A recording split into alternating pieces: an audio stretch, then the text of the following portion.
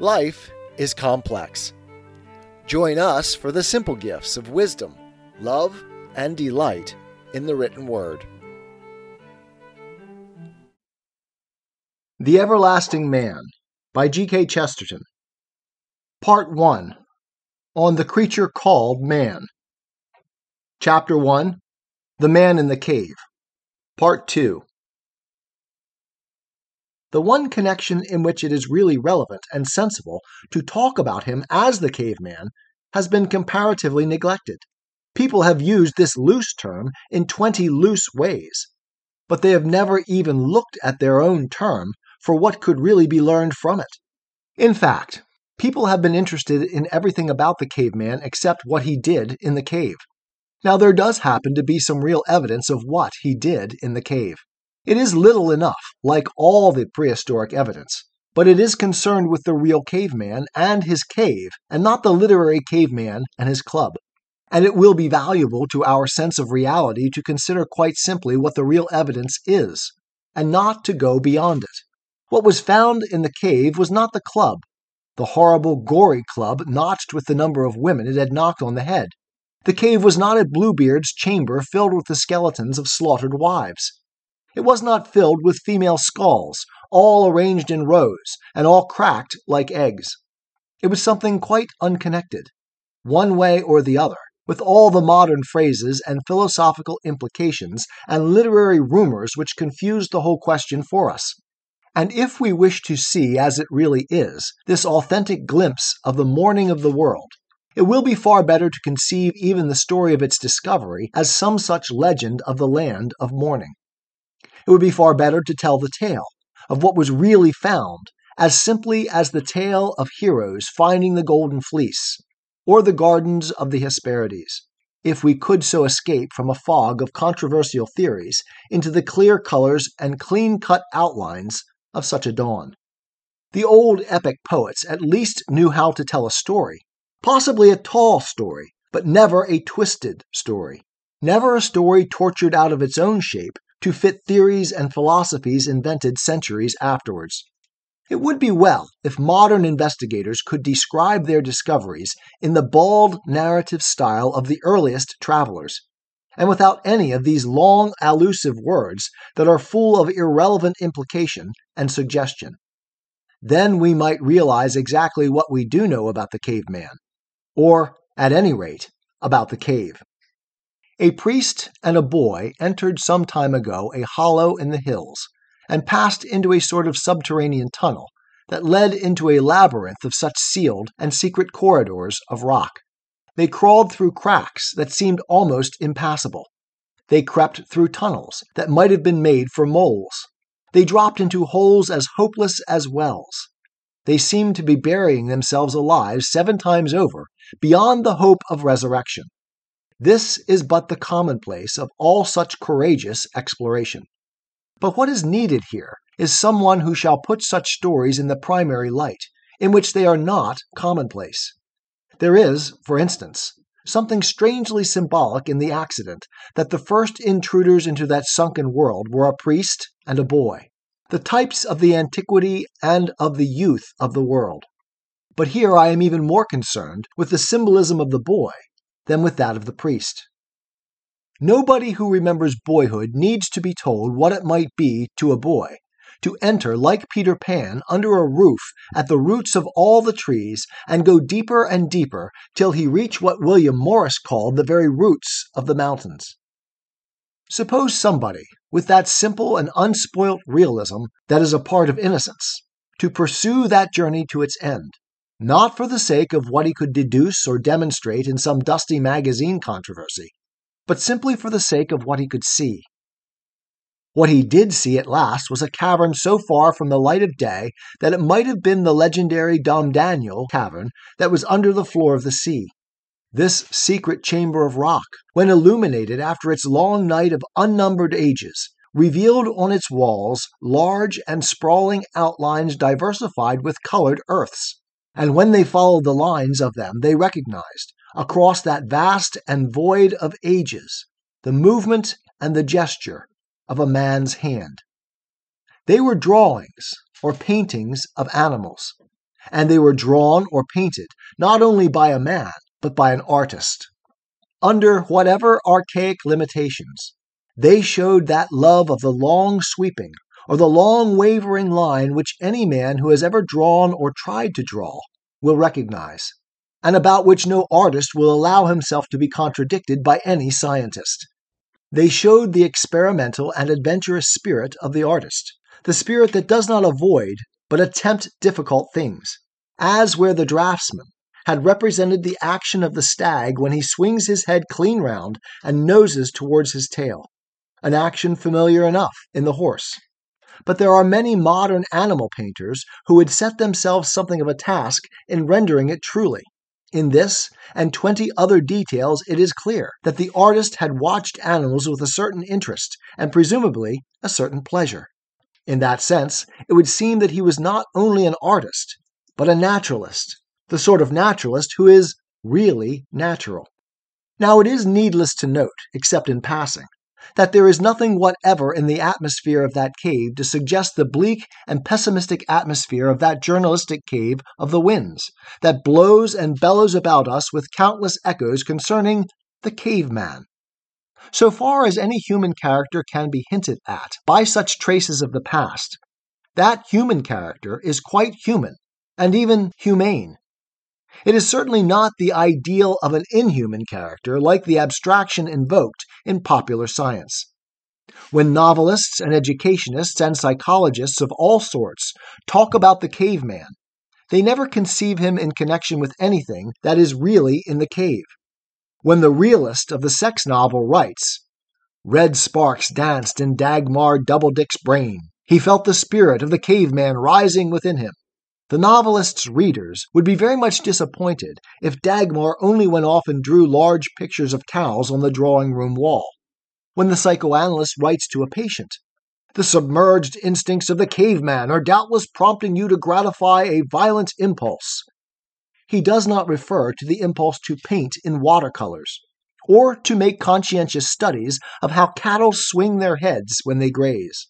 Yet we do know for a fact that the caveman did these mild and innocent things, and we have not the most minute speck of evidence that he did any of the violent and ferocious things. In other words, the caveman as commonly presented to us is simply a myth, or rather, a muddle.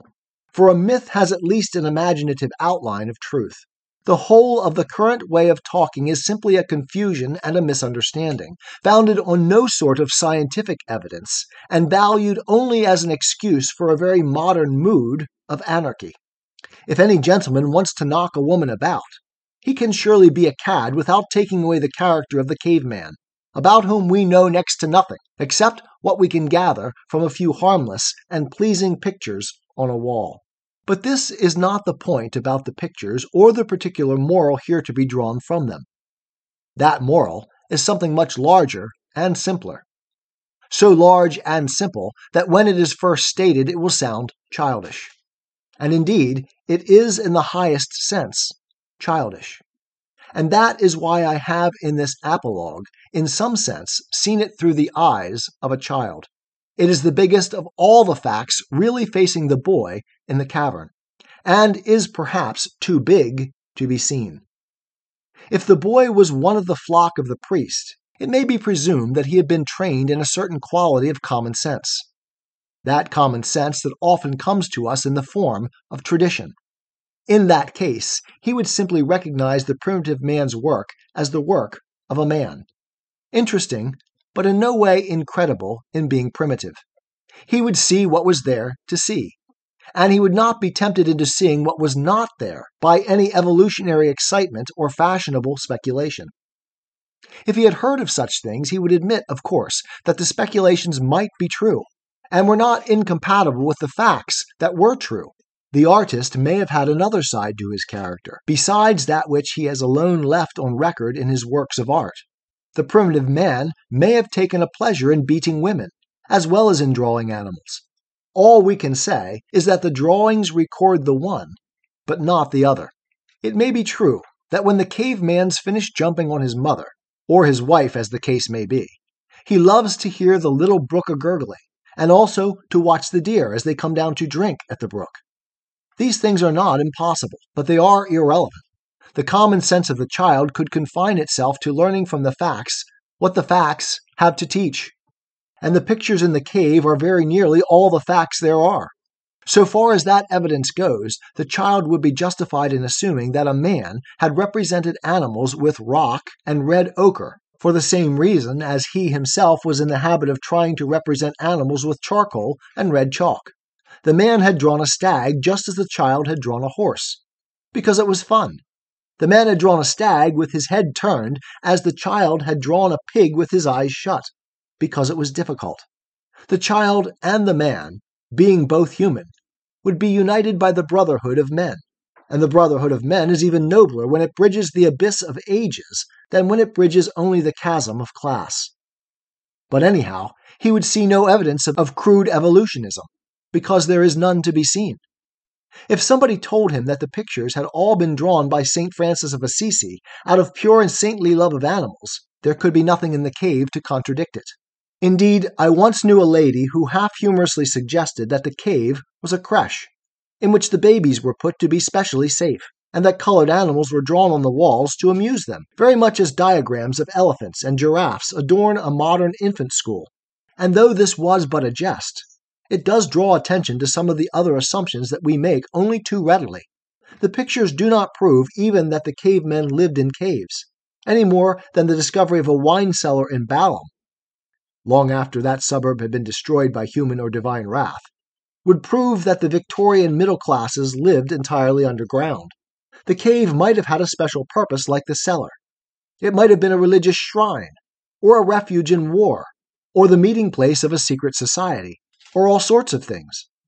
But it is quite true that its artistic decoration has much more of the atmosphere of a nursery than of any of these nightmares of anarchical fury and fear. I have conceived a child as standing in the cave, and it is easy to conceive any child, modern or immeasurably remote, as making a living gesture as if to pat the painted beasts upon the wall. In that gesture, there is a foreshadowing, as we shall see later, of another cavern and another child. But suppose the boy had not been taught by a priest, but by a professor, by one of the professors who simplify the relation of men and beasts to a mere evolutionary variation. Suppose the boy saw himself, with the same simplicity and sincerity, as a mere Mowgli, running with the pack of nature, and roughly indistinguishable from the rest save by a relative and recent variation. What would be for him the simplest lesson of that strange stone picture book? After all, it would come back to this, that he had dug very deep and found the place where a man had drawn a picture of a reindeer. But he would dig a good deal deeper before he found a place where a reindeer had drawn a picture of a man. That sounds like a truism, but in this connection it is really a very tremendous truth. He might descend to depths unthinkable.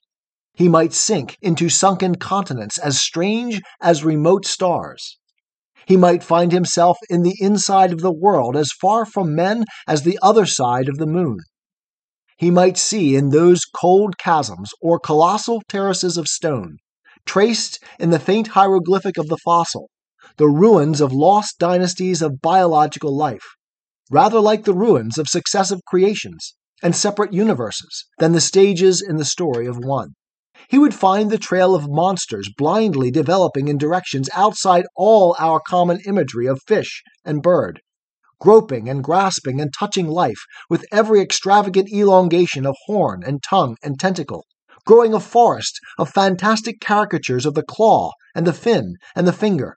But nowhere would he find one finger that had traced one significant line upon the sand, nowhere one claw that had even begun to scratch the faint suggestion of a form.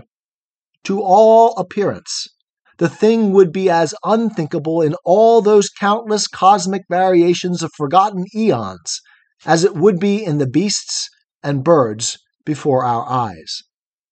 The child would no more expect to see it than to see the cat scratch on the wall a vindictive caricature of the dog, The childish common sense would keep the most evolutionary child from expecting to see anything like that. Yet, in the traces of the rude and recently evolved ancestors of humanity, he would have seen exactly that. It must surely strike him as strange that men so remote from him should be so near, and that beasts so near to him should be so remote. To his simplicity, it must seem at least odd that he could not find any trace of the beginning of any arts among any animals. That is the simplest lesson to learn in the cavern of the colored pictures. Only it is too simple to be learnt. It is the simple truth that man does differ from the brutes in kind and not in degree. And the proof of it is here, that it sounds like a truism to say that the most primitive man drew a picture of a monkey, and that it sounds like a joke to say that the most intelligent monkey drew a picture of a man.